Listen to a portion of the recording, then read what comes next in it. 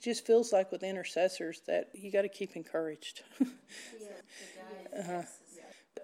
It feels kind of surreal. It does feel surreal. So you wonder, is my prayers doing anything? So that's what we're going to start on today, is something we found that worked. And so when that happens, I always call, the intercessors and say, here's something that we were finding that works.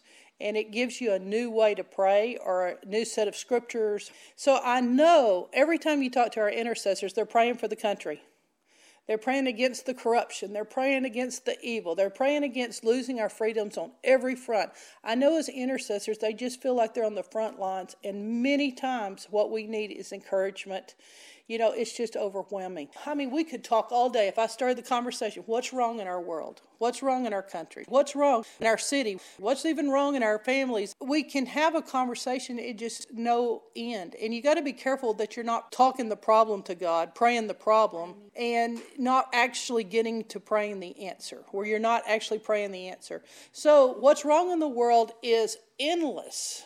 And so I'm going to directly target that idea. I'm going to directly target something that will help us, because you can't afford to wear down in prayer.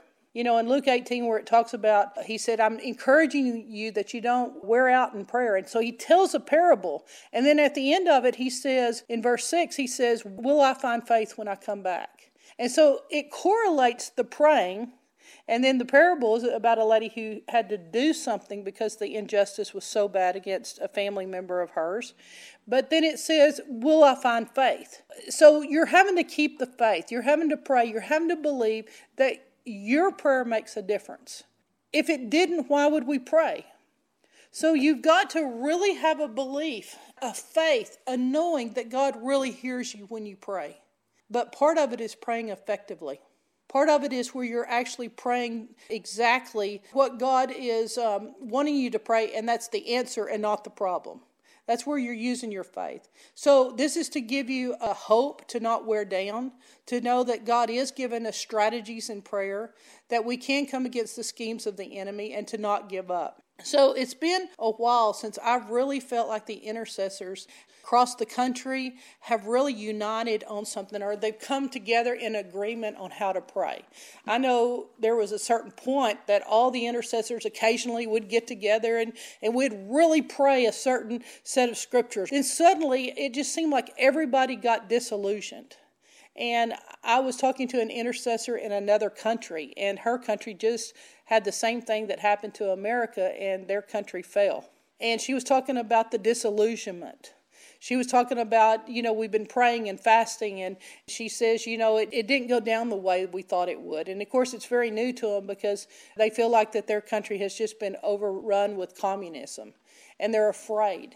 And we're living in times like that. And so this is what this pertains to. It's what I want to give you. And it's very unique how it came to us, but also what it is. It's the concept of the fear of the Lord.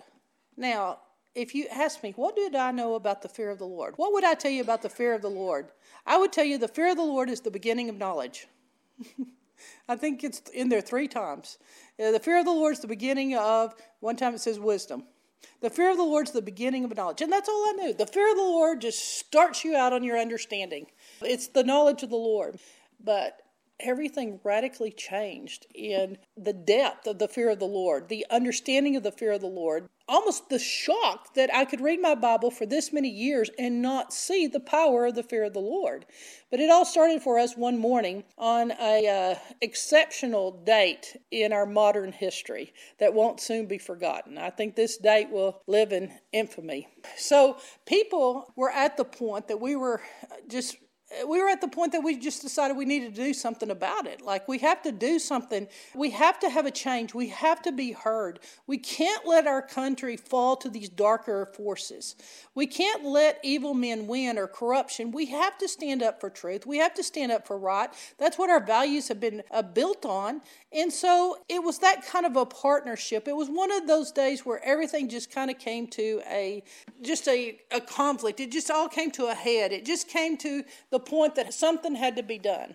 So that morning, I asked Steph, what are we going to agree on? We have this joke between us that she said quite a few things, but they were just too spiritual for me. I go, Steph, that's too spiritual for me. I mean, that's too spiritual. I can't make that work.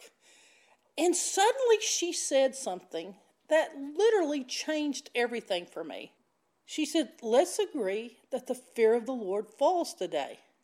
And I said, yeah, that would be great. Of course, when I think the fear of the Lord would fall on our country, if the fear of the Lord would fall on wicked men, if the fear of the Lord would fall on people, I was thinking they'll repent. So while you can make a case for what happened that day is, in some ways I would say, yeah, the fear of the Lord was the beginning of knowledge for these people. You could almost make a case for the fear of the Lord starting at that point. It did have an effect on them, but it didn't fall the way that I thought it would fall. And I would tell you, when we agreed in prayer and we started doing our scripture of using our authority and praying for the fear of the Lord and just praying over this location, praying that the fear of the Lord would fall on people and they wouldn't be just able to be evil and have no repercussions, that they wouldn't be able to just act any way that they wanted to act, but it would truly have an effect on them. We were shocked. They truly got afraid. Like they went into terror. Like it made the news. No one could believe it. The fear of the Lord fell on them. I mean, they truly were afraid for their life. And there was nothing to be truly afraid of. It was just a talk. It was just something that you were expressing your views. It wasn't anything any more in the natural than just that issue. And the fear of the Lord fell. And it seems like wicked people, when they're exposed to the presence of God, that it makes them afraid. Just kind of like Adam and Eve. When they were right with God, they would walk with him in the cool of the evening. But when they weren't right with God, the fear of God made them hide. They ran from him. And so you see that the fear of the Lord has an effect on people. It does something to them. And it's something that's clearly laid out for us. And so I thought, wow, so since we'd agreed on the fear of the Lord and everything turned out so shockingly different than we could have ever imagined, and that people really truly became afraid. Like they weren't kidding. They had all kinds of vain imaginations. But they had never been confronted with it. I guess as Christians, we get used to it. You know, it's called conviction. We're used to the Lord telling us things. They've never been corrected. They had never had anything come, and they had to make a change. They had to make a difference. I don't know what their parents were doing and raising them, but not everything they do needs to be clapped for. And so when the holy presence of God fell, it was marvelous for the eyes to see. It was unique.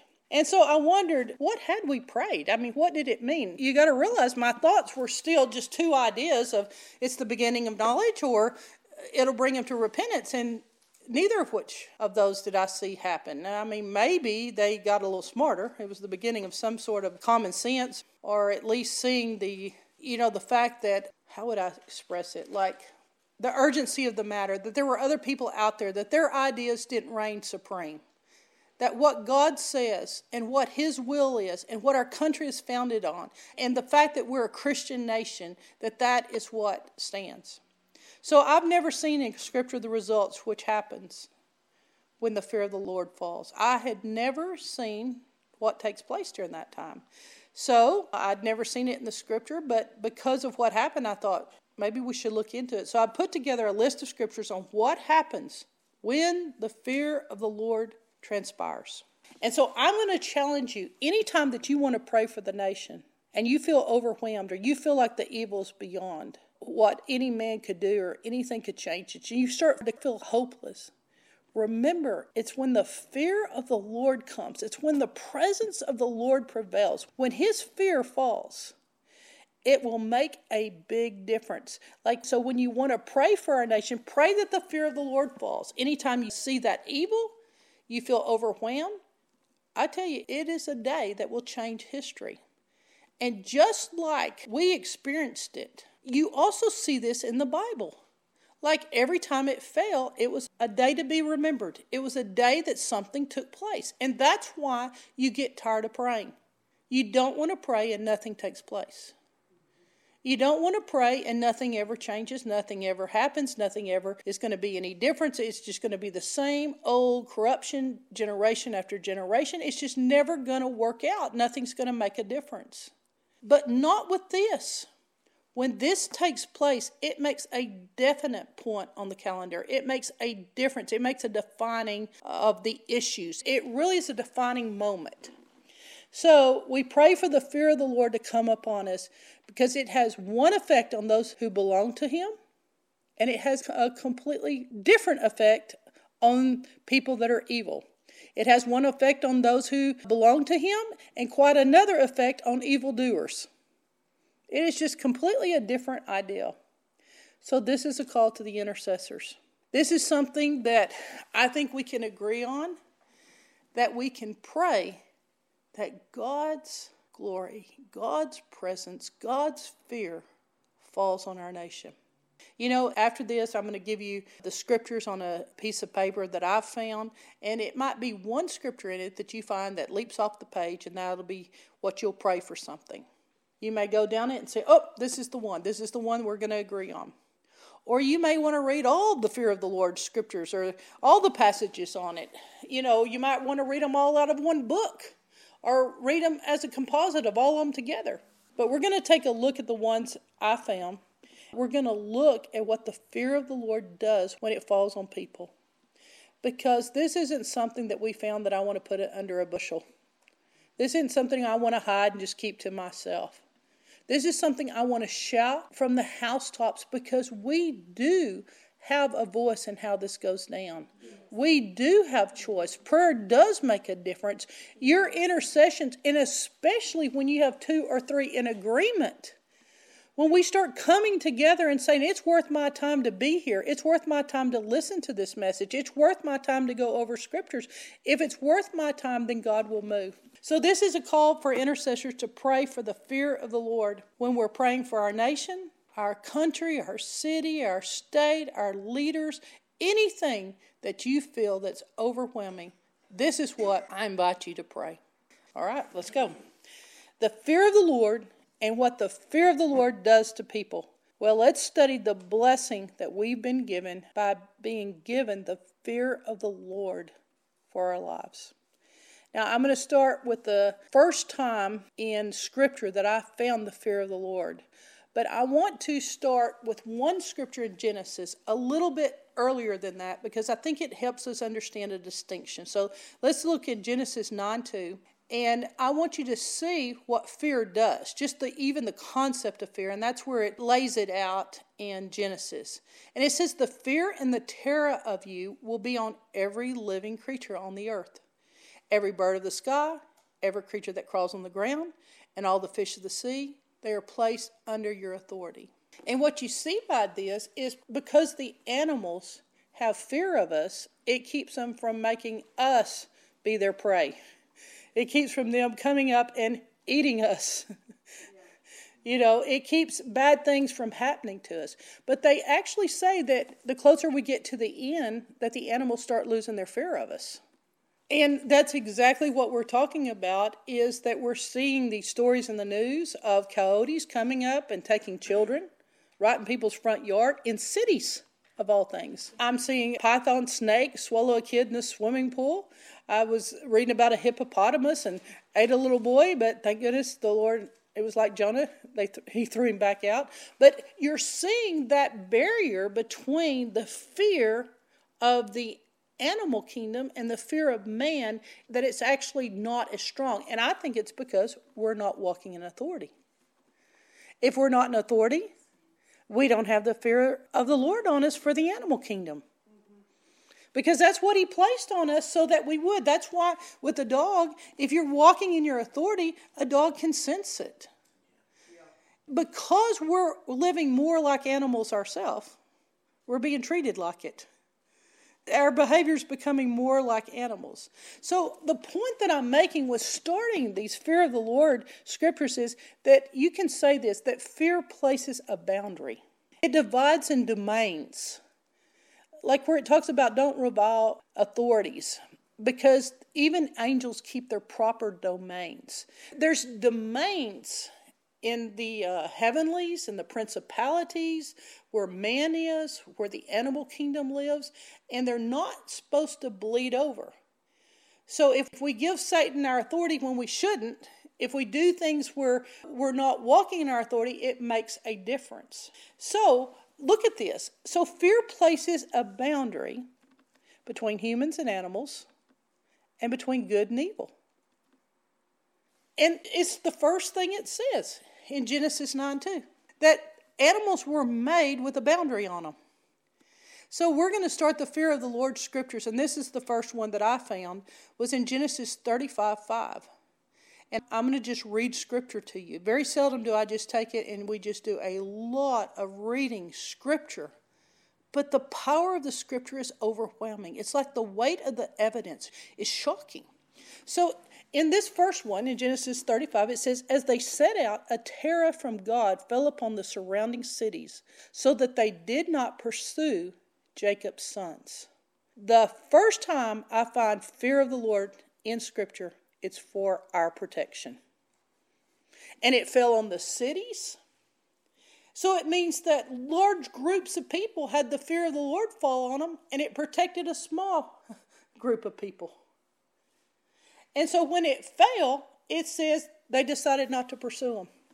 So as we study the fear of the Lord in Exodus 14:24, at the morning watch, however, the Lord looked down on the army of the Egyptians from the pillar of fire and cloud, and he troubled their camp. That's King James Version. And he threw them in confusion. That actually there's trouble in the camp of the wicked. That they're not allowed to just do anything they want. Their army cannot come and take over God's people. Exodus 15:16, one chapter later. And the terror and the dread will fall on them, and they will be as a stone because of your powerful arm until your people pass by, Lord, until your people whom you purchased pass by. So the people freeze up. They paralyze. They can't move. And it's because terror and dread comes on them, and it means they can't move to do the wickedness they had planned on doing. They can't do what they planned to do to you. Exodus 23:27, I will send my fear before thee, and will destroy all the people to whom thou shalt come, and I will make all thine enemies turn their backs unto thee. And so it means they're not going to come at you continuously, just full front face. That's how your enemies are. They're bold, they're in your face, they're constantly trying to make your life miserable. But he says, no, the fear of the Lord will turn it, and you'll only see their back. They're going to run. So I'll send my fear before you. Deuteronomy 2:25. Starting today, I will begin to instill fear and terror of you. So there's a point in time. This is beginning today. You may never have had this on your life where you carry this in the spiritual realm. It's a weight. It's a weight of glory. And it says, and I will begin to instill fear and terror of you on the part of every nation under heaven who hears reports about you. They will tremble in anguish before you. And I would say Israel carries that. It's a little bitty sliver of real estate. But everybody quakes in fear. Their military, their intelligence community, the way they think, because they defend the land of the Lord. So, the fear of the Lord, it's something that's tangible. It takes place. Look at this one in Deuteronomy 7:17-21. You may say to yourself, these nations are stronger than we are. How can we drive them out? I mean, I'm hearing the same things that we're saying. They're bigger than what we are. The truth is they're just louder than what we are. But he said, do not be afraid of them. Remember well that the Lord your God, what he did to Pharaoh and to Egypt. You saw it with your eyes, the great trials, the signs and the wonders, the mighty hand and outstretched arm with which the Lord your God brought you out. The Lord your God will do the same to all the people you now fear. Moreover, the Lord your God will send the hornet among them, until even the survivors who hide from you have perished. Do not be terrified by them, for the Lord your God, who is among you, is a great and awesome God. It's amazing. We are not supposed to fear those who the fear of the Lord falls on. Even when it talks about the hornet in Revelation, it is meant for those who oppose God. Like someone said, the tribulation's not for the believers. It's for the ones that don't know the Lord. It gives them a chance. Deuteronomy 11:25, no one will be able to stand against you. The Lord your God will instill terror and fear of you throughout the entire land wherever you go, just as he promised you. So when you move, the fear of the Lord goes with you, just like he promised. So when I was studying the blessings in Scripture, when the Lord said, if you love me, then these will be the blessings, or the blessing covenant, it's not what you would think. I think, in fact, Christians are repelled by this concept. But it's literally part of the blessing. In Deuteronomy 28:10, it says, then all the peoples of the earth shall see that you are called by the name of the Lord, and they shall love you and bless you and treat you kindly. Is that what it says? It's the blessing. Then when all the peoples of the earth shall see that you're called by the name of the Lord, they shall be afraid of you. That's the blessing. Part of the blessing is that people will fear you if they're not right with God. And as Christians, we have tried to get everyone to like us, and so we become like the world. But it's a new time of rising up in the fear of the Lord. Now let me read you the reverse. This is the curse. In Deuteronomy 28:25, if you don't love the Lord and you don't hold him as your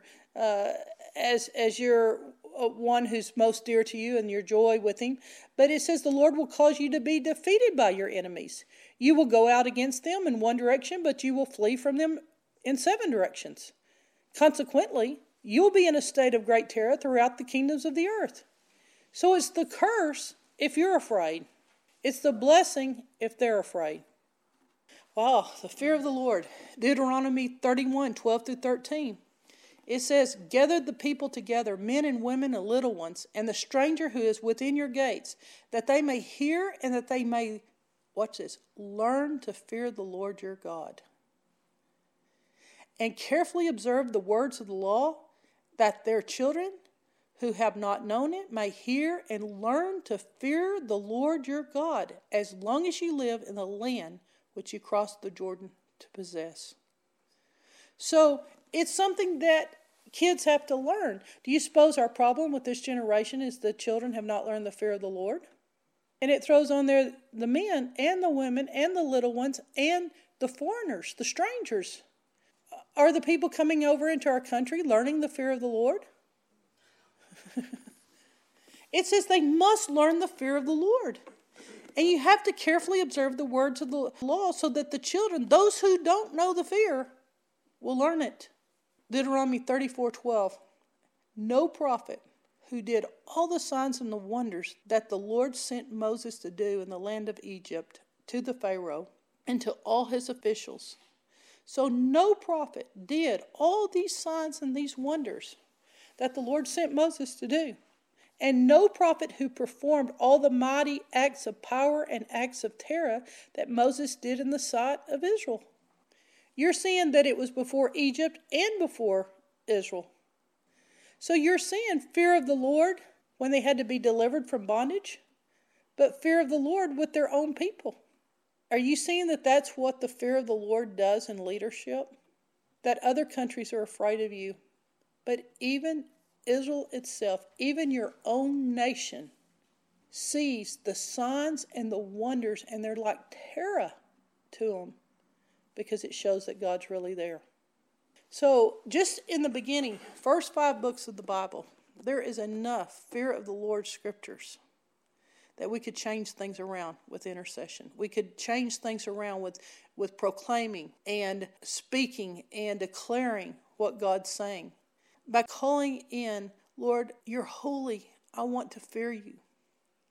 So other people actually see the fear of the Lord. Sometimes they even see it more than you see it yourself.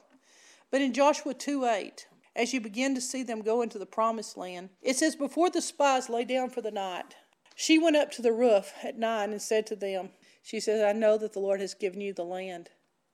And she says, the reason I know is because there's a great fear of you that is falling on us. Do our spies and intelligence create fear? Fear of the Lord? Is it because of the Lord being with us? Maybe at one time. Maybe it used to be. It's so interesting to think that she said, the reason we know that the land we live in now will be yours, that the Lord has given you our land, is because the fear of the Lord is on you.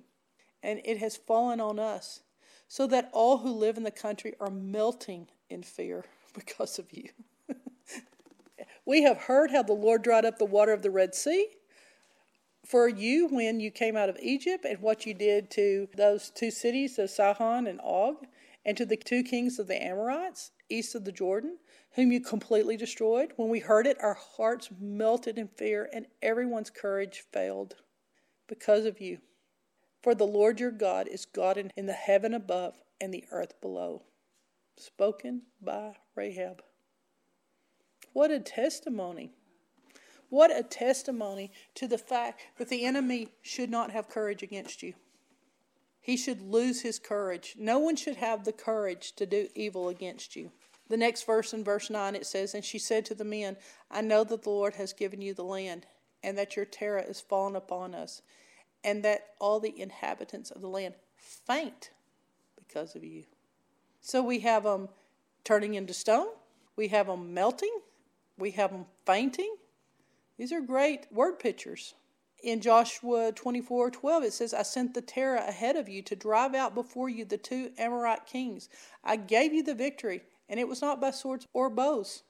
It was by the fear of the Lord. I sent terror in ahead. That's the great way to fight. They've cleared out. They've run before you even get there. But this is the work of intercession. This is the work of those who know the Lord speaking what we have.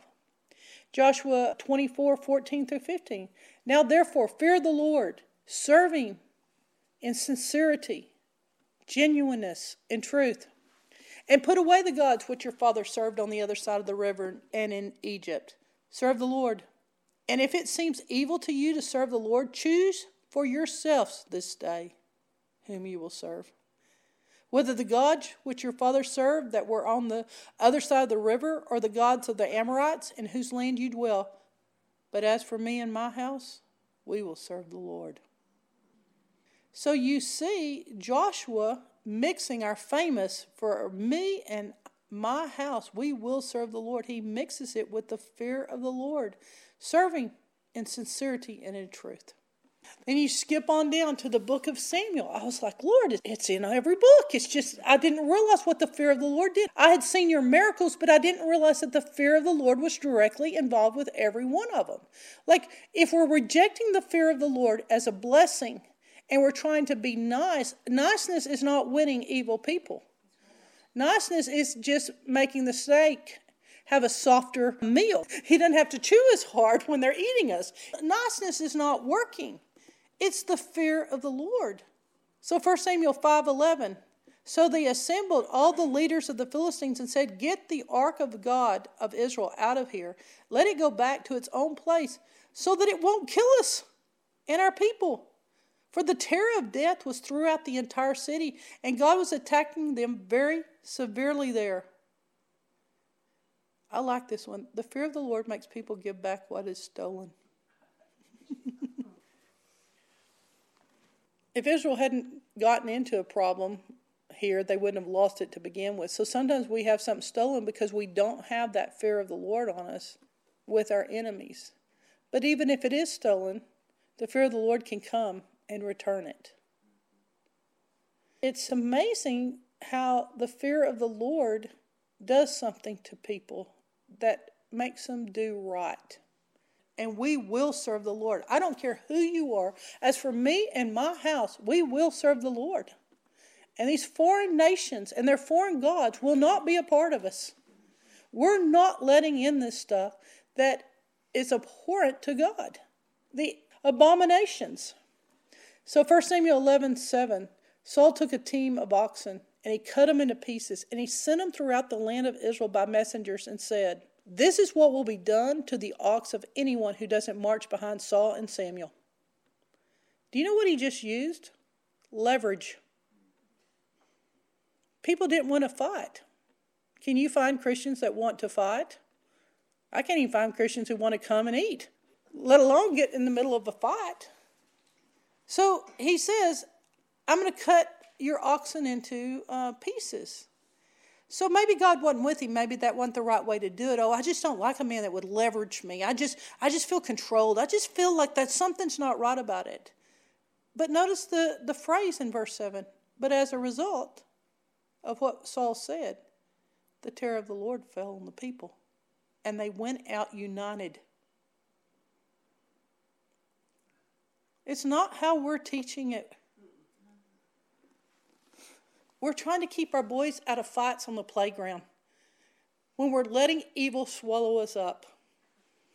And this is the only time that I saw that Saul did something right, and God honored it with the terror of the Lord falling on God's people who were passives, who weren't doing anything.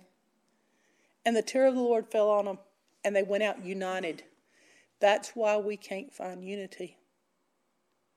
It has to start with the beginning of knowledge, the fear of the Lord. So 1 Samuel 14:15, Jonathan and his armor bearer, they caused terror to spread throughout the entire Philistine camp and the open fields to all the troops. Even the garrison and the raiding parties were terrified. Oh, I like this. The earth shook and terror spread from God.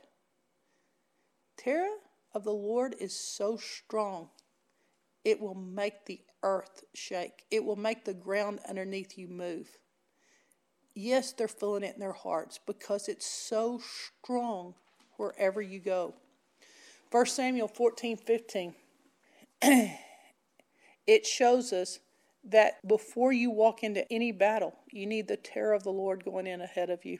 Before you walk into any conflict, before you walk into anything dangerous, the terror of the Lord needs to go ahead of you. Does this give you a new way to pray for people that are having to handle hard problems? That are having to go into what I'd call the lion's den, where they're having to go among people who hate them and think they're crazy and saying all manner of evil against them? If you've got leadership, you need to pray that the fear of the Lord goes ahead of them before they have to do battle and stand up to the pressure that's trying to make all of us compromise. 1 Samuel 18:12. And then David and Jonathan made a covenant. But notice what happened to Saul. Saul was afraid of David because the Lord was with him and had departed from Saul. So David and Jonathan make a covenant, and it's joy. But Saul becomes afraid. The fear of the Lord falls on people, and they become afraid of you, even in your own household. They get afraid of two people agreed upon what God thinks. Now we're moving into 2 Chronicles. We're coming up on one of the best verses, but I want you to hear what goes on in a place with the fear of the Lord, because they were so small as Israel was beginning to go into the promised land that they could have been killed by anyone if there hadn't been the thing called the fear of the Lord. We're never talking about that. That was what was with them. We know the cloud by day and the fire by night, of just keeping the temperature right and the sun off of them, and their shoes didn't wear out and all the things. But we don't think about that when they got on the battlefield, they need the terror of the Lord. And so we don't do battlefield conflict. The wilderness was a camp out. They were camping in the wilderness, but they were fighting in the promised land. And so the terror of the Lord comes with battle. And in 2 Chronicles 14:14, and they attacked all the cities around Gerar because the terror of the Lord was on them. They plundered all the cities since there was a great deal of plunder in them. Well, since there's plunder, I'll plunder them. And they attacked them because of the terror of the Lord. 2 Chronicles 17:10, the terror of the Lord was on all the kingdoms that surrounded Judah. So they didn't fight against Jehoshaphat. They didn't fight against Jehoshaphat because the terror of the Lord was on everybody that surrounded him. 2 Chronicles 19:7, and now may the terror of the Lord be upon you. Watch what you do, for there is no injustice or partiality or being paid off with the Lord. Bribes won't work here. You can't play games here. The terror of the Lord, may it be upon you. Who has ever blessed anyone? May the blessings of God be upon you. I mean, we've moved it up to where we have certain blessings that we give people. We bless them. They're sweet. You have your Irish blessings. You have your Jabez. We a lot of times give the prayer of Jabez over them, and we bless them, and we bless them with the blessings. But I've never heard anyone walk up to me and say, "And may the terror of the Lord be on you." Watch what you do, because there's no injustice or partiality or any bribes with the Lord. There's no one going to be paid off here. Boy, to carry the ark of the terror of the Lord. So now we're getting into that part of Chronicles that we all like, and it's basically I'm going to use the commentary on Jehoshaphat with this. I'm going to have a little bit of an insert, but it's that story where we all talk about the praisers went first. You see in verse 19 and 22 where it says they praised the Lord and they were given the victory. It's in this story that we always talk about the praise of the Lord, and the praisers went first, and we think of it in terms of our worship and our prayer and the prophetic word that Jehoshaphat received. But what's interesting in it is it also includes this verse that I'm going to read on the fear of the Lord. That the fear of the Lord is really what caused them to be able to get the spoil. That they were able to clean up the battle with the fear of the Lord. And it explains how the fear of the Lord factored into this battle. And so you don't necessarily think about the fear of the Lord falling when there's praise. That the fear of the Lord falls and the battle is determined. That it's praise and worship, and then it gives that result of the presence of the Lord. So this is such an important verse for understanding the fear of the Lord in conjunction with our praise and our worship. So the praise and the fear of the Lord work together. So in 2 Chronicles 20:24, when the men of Judah came to the place that overlooks the desert and looked towards the vast army, they saw only dead bodies lying on the ground. No one had escaped. So Jehoshaphat and his men went to carry off their plunder, and they found among them a great amount of equipment and clothing and also articles of value, more than they could take away. There was so much plunder, it took 3 days to carry it all and collect it. So on the 4th day, they assembled in the valley of Barakah, where they praised the Lord. And this is why it's called the Valley of Barakah to this day. Then, led by Jehoshaphat and all the men of Judah and Jerusalem, they returned joyfully to Jerusalem, for the Lord had given them cause to rejoice over their enemies. They had a cause to rejoice over their enemies. They entered Jerusalem and went to the temple of the Lord with harps and lyres and trumpets. Verse 29, the fear of the Lord came on all the surrounding kingdoms when they heard how the Lord had fought against the enemies of Israel. And when they heard what they had done, it says the kingdom of Jehoshaphat was at peace, for the Lord had given him rest on every side. When the fear of the Lord comes, and you show yourself strong in battle, and you show strength and not weakness and passivity, it gives room as you start to praise the Lord for all the good that he gives you, that God can give you rest on every side, peace with the nations around you. Strength gives peace. It's a different ideal in military than what some people are proposing these days. Esther 9:2. In the days of King Ahasuerus' provinces, the Jews assembled in their cities to attack those who intended to harm them. Not a single person could withstand them. Terror of them fell on every nationality. Terror of them. Psalm 2:11. Serve the Lord in fear. Repent in terror. I've never heard a worship song with that one. Serve the Lord in fear. Repent in terror. Psalm 6:10. All of my enemies will be ashamed and shake with terror. They will turn back and suddenly be disgraced. Psalm 9:20. Put terror in them, Lord. Let the nations know they're only men. Some people need to be taken down a few notches. They think they're God. They think they're gods. They need to know they're only men. Fill them with terror. Psalm 25:12-14. If there is any man who fears the Lord, he shall be shown the path that he should choose. He shall enjoy lasting prosperity, and his children after him will inherit the land. The Lord confides his purposes to those who fear him, and his covenant is theirs to know. Well, that's powerful. That's how you enter into covenant. Psalm 34:9. Fear the Lord, all you holy people, for those who fear him lack nothing. I like this one, Psalm 35:5. Let them be like chaff before the wind, with the angel of the Lord driving them out. Let them be like what comes off of the wheat, just the remnants, the chaff, as it comes off the wheat. Let it be that the angel of the Lord like drives them away, chased away by angels. It's not always touched by an angel. Sometimes you're chased by an angel.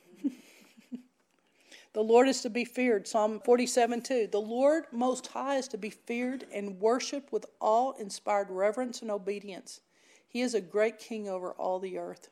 Psalm 48:5. They looked and they froze with fear, but then they fled with terror. Psalm 53:5. Then they will be filled with terror, terror like no other, because God will scatter the bones of those who besiege you. You will put them to shame, for the Lord has rejected them. Proverbs 14:26-27. David has spoken on this with the Psalms. Solomon wants to get in on the little action. He who fears the Lord has a secure fortress, and his children it will be a refuge. The fear of the Lord is a fountain of life, turning a man from the snares of death. Proverbs 19:23. The fear of the Lord is life, and he who is full of it will rest untouched by evil. The fear of the Lord is life, and he who is full of it, full of the fear of the Lord, will rest untouched by evil. Proverbs 28:1. The wicked flee when no one is pursuing them, but the righteous are as bold as a lion. That's how you can tell who's wicked. Look who runs. And that's what we looked on that day. Who ran? Isaiah 2:11. Go to the rocks and hide in the dust from the terror of the Lord and from his majestic splendor. Isaiah 2:19. People will go into caves and the rocks and holes in the ground, away from the terror of the Lord and from his majestic splendor when he rises to terrify the earth. Did you realize that's what he's rising to do? The first time he came to save us. The second time he's coming to terrify us. You look around and you're like, there's some people that need terrifying. Anything that's not right, even in us, needs to be terrified. Isaiah 2:21. They will go to the caves of the rock and sand in the crevices of the cliffs, away from the terror of the Lord and from his majestic splendor when he rises to terrify the earth. You see how these dovetail into the books like Daniel and Revelation. That they're going into the caves. Isaiah 8:12. Don't call conspiracy everything that these people call conspiracy, and don't fear what they fear, or live in terror or dread. The Lord of the heavenly armies, he's the one you're to regard as holy. Let him be the one you fear. Let him be the one you dread. Let him be the one before whom you stand in terror. With conspiracy all around us, don't call it what other people call it. Let God come on the scene and make a distinction. Let him make the difference. Let him be the one we fear and dread. There's too much around us we could fear and dread if we get our eyes off of him. We won't make it without it. He is our fear. He is our dread. Isaiah 10:33. Behold, the Lord of hosts shall lop the bough with terror, and the high ones of stature shall be hewn down, and the haughty will be humbled. Isaiah 11:1-5. Now this was a question I had. What about the Messiah? What about the Christ? What about the Anointed One? Is the fear of the Lord only going to be left in the Old Testament? Or did Jesus have the fear of the Lord? And if he did, how could he? He's God. How could Jesus have the fear of the Lord when God's his Father? That doesn't make sense. It didn't make sense for Jesus the Son to have fear of his Father. But I want you to hear this. Isaiah 11:1-5. Then shall come forth a rod from the stem of Jesse. A branch shall grow out of his roots. A branch shall grow out of his roots. The Spirit of the Lord shall rest upon him. The Spirit of wisdom and understanding, the Spirit of counsel and might, the Spirit of knowledge and of the fear of the Lord. So when he has wisdom and understanding and counsel and might and strength and knowledge, Jesus has the fear of the Lord. The Messiah has the fear of the Lord. His delight is the fear of the Lord. So he not only has it, he delights in it. And he shall not judge by what his eyes see, or decide by what his ears hear. But with righteousness he shall judge the poor, and decide with equity for the meek of the earth. He shall strike the earth with the rod of his mouth, and with the breath of his lips he shall slay the wicked. Righteousness shall be the belt of his loins, and faithfulness the belt of his waist. The Son of God himself, God with us, Emmanuel, had the fear of the Lord, and had his delight in it. Shouldn't we? Isaiah 17:4. In the evening, sudden terror. Before morning, it's gone. This is the fate of those who plunder us, and the lot of those who ravage us. Isaiah 19:17. And the land of Judah shall be a terror unto Egypt, and everyone that maketh mention therefore shall be afraid in himself, because of the counsel of the Lord of hosts, which he has determined against it. So if the Lord makes a determination against a nation of not being God-fearing, then we should not be afraid of it.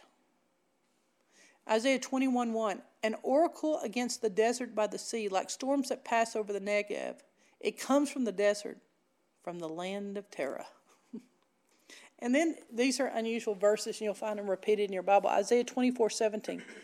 Panic, pit, and trap await you who dwell on the earth. Panic, pit, and trap.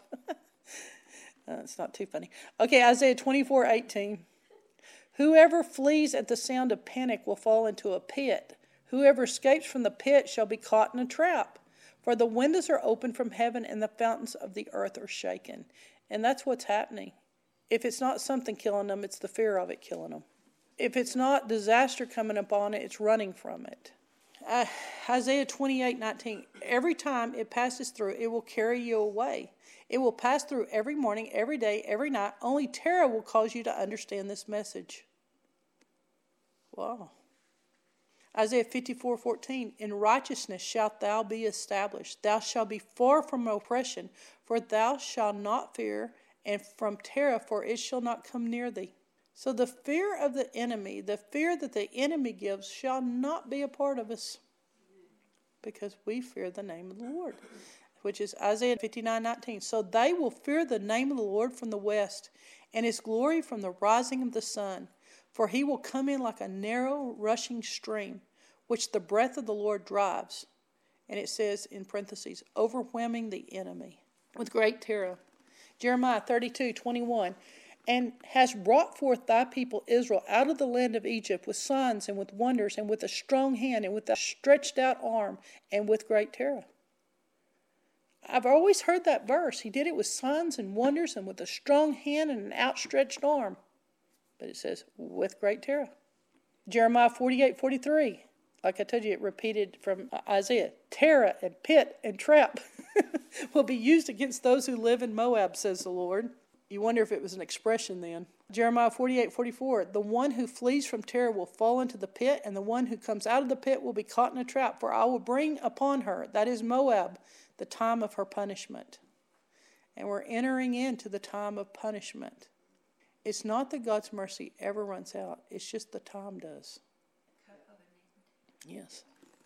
Daniel 5:22-30. The fear of the Lord on Belshazzar for desecrating the holy vessels in the temple when the hand appeared on the wall writing a message. So the whole thing about Daniel 5:22, when the hand just appeared out of nowhere and started writing on the wall, it was the fear of the Lord that had come upon Belshazzar, because he desecrated the holy vessels and he had no use for the things of God. What we're seeing in people is the fear of the Lord beginning to fall. But we must call it, as intercessors and those that are prophetic in nature and know the times and the seasons, it's the time for the fear of the Lord to come upon us. Zechariah 13:14. And it shall come about on that day that a great panic from the Lord will fall upon them, and they will seize one another's hand, and the hand of one will be raised up against the hand of another. So a great panic from the Lord will come. That's all that I found in the Old Testament on the moving of the fear of the Lord. Just a couple of scriptures. Yeah, let it be confirmed with 2 or 3. What was Zechariah? So, in the New Testament, I'm just throwing this in because it's unique, kind of odd. But in Matthew 14:26, it reads, "When the disciples saw him walking on the sea, they were terrified, and they cried out, 'It's a ghost!' And they screamed in terror." So I wrote beside that, they were afraid literally of the Lord. We talk about fear of the Lord, but they were literally afraid of the Lord. And they were with him all the time. But when they saw him in a capacity they weren't used to, or they saw him doing something they didn't think could be done by man, or they saw him in a way they weren't sure who he was, then they were literally afraid of him. Matthew 17:6, on hearing this voice, the disciples fell on their faces and were filled with terror. In Matthew 27:54, as for the captain and the soldiers who were with him keeping guard over Jesus, when they witnessed the earthquake and the other occurrences, they were filled with terror. And when they were filled with terror, after having kept guard over him, and they saw an earthquake and all the other things, it says, when they were filled with terror, they exclaimed, "Surely, assuredly, he was the Son of God." This is the way that they'll turn to the Lord. It's the fear of the Lord. This is your verse when you're saying, let the fear of the Lord fall. Because when he falls and they see all these occurrences, they think they're guarding Jesus to keep him in place, to keep him out of what they don't want him into. When they want him to stay put, when they put God in a box, then they witness that God breaks out of the box and the earthquake occurs and they are filled with terror. That causes them. They say, assuredly he was God's son. Mark 6:49, and when they saw him walking on the sea, they thought it was a ghost and they cried out in horror. In Mark 4:41, and they were filled with terror and began to say to one another, who is this then, that even the wind and the sea obey him? His authority filled them with terror. His own people. His authority over natural forces filled them with terror. If you have the authority of the believer, and you have authority over the wind, the sea, the storms, it will cause the terror of the Lord to fall on people. So in Jesus' ministry, of course, you have that Isaiah 11:1-5, that he shall be that rod from the stem of Jesse, that the Spirit of the Lord will rest upon him, the Spirit of wisdom and understanding, the Spirit of counsel, of might, and the Spirit of knowledge, and the fear of the Lord. And he will delight in the fear of the Lord. The prophetic, this is prophetic telling you about the fear of the Lord in him. The Son of God himself, God with us, had the fear of the Lord and the delight of the fear of the Lord in him. That's a prophetic concept. Hebrews 5:7, who in the days of his flesh, when he had offered up prayers and supplications with vehement cries and tears to him who was able to save him from death, he was heard because of his godly fear. He was heard by God because of his godly fear. Hebrews 12:28, wherefore we are receiving a kingdom which cannot be moved. Let us have grace whereby we may serve God acceptably with reverence and godly fear. Jesus has the fear of the Lord, and that's unusual in our thinking. I think that's why we missed it in studying the concept of the fear of the Lord. Because when they say the fear of the Lord, they have all those scriptures I just read to you. That's their perception of it. End times, Revelation 11:11. If you're wanting to look at the 11s, Revelation 11:11. But after 3.5 days, the breath of life from God came into them, and they stood on their feet. And great fear and panic fell on all those who were watching them on their iPhones. Who were watching them. Revelation 19:5-9. And then a voice came from the throne saying, praise our God, all you his servants, and those who fear him, both small and great. And I heard, as it were, the voice of a great multitude, as the sound of many waters, and as the sound of mighty thunderings, as say, Alleluia! For the Lord God omnipotent reigns. Let us be glad and rejoice and give him glory. For the marriage of the Lamb has come, and his wife has made herself ready. And to her it was granted to be arrayed in fine linen, clean and bright, for the fine linen is the righteous acts of the saints. And then he said to me, write, blessed are those who are called to the marriage supper of the Lamb. It starts with, praise our God, all you servants and those who fear him, That's who's there.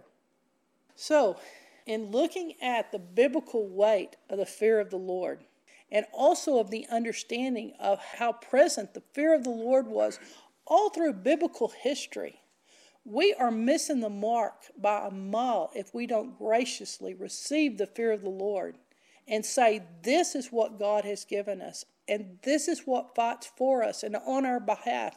And then we can walk into our battles because the fear of the Lord has already prepared the way for us. And so suddenly I was encouraged that after we had come up with this, let's just agree on the fear of the Lord, I had no idea what we were praying. I had no idea what God had put in His Scripture. I had no idea how much the fear of the Lord plays an effect from the beginning of Genesis clear through Revelation, that all through history, the fear of the Lord is present. And that might be what we're missing in what we're interceding and praying for our nation, for our country, and for the evil and for the times that we live. It's the fear of the Lord. Amen.